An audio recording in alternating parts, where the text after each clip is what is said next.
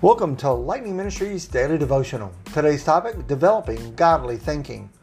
We're reading from Philippians chapter 4, verses 4 through 9, where it says, "Rejoice in the Lord always. And again, I will say, rejoice. Let your gentle spirit be known to all men. The Lord is near. Be anxious for nothing, but in everything by prayer and supplication with thanksgiving, let your requests be made known to God. And the peace of God, which surpasses all comprehension, will guard your hearts and your minds in Jesus Christ.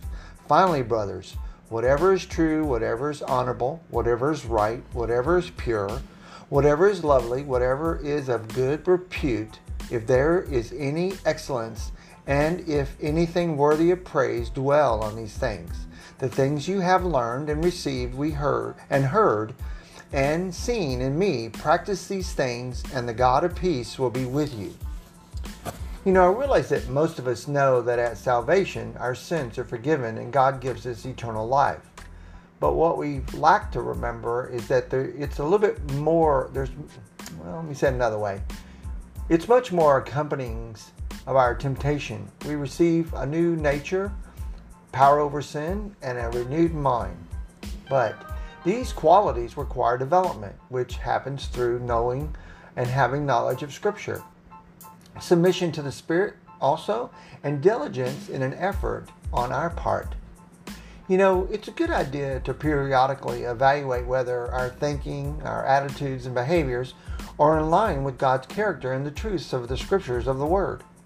And also we need to remember too is that we should take note of what absorbs our attention or has conflict in our attention or minds through the things of this world. Because it's not healthy for us to overload our minds with media reports or entertainment that doesn't reflect God's values. Regular exposure to such material can easily produce anxiety, discontentment, and ingratitude. I'm not saying that we shouldn't entertain ourselves or have fun, but the Apostle Paul gave us a measuring stick to how to help determine what is worthy of our attention. He said to dwell on whatever is true, honorable, right, pure, lovely, commendable, excellent, and worthy of praise. That's in verse 8 of Philippians 4. With the help of the Holy Spirit, which all of us that are believers would have in us, we can filter our thoughts through this list. So, ask yourself, what fills your mind? And then give priority to the things of these categories. As your thoughts align with Christ, you'll begin to recognize what is right, good, and wise, and your life will be more closely reflected to His.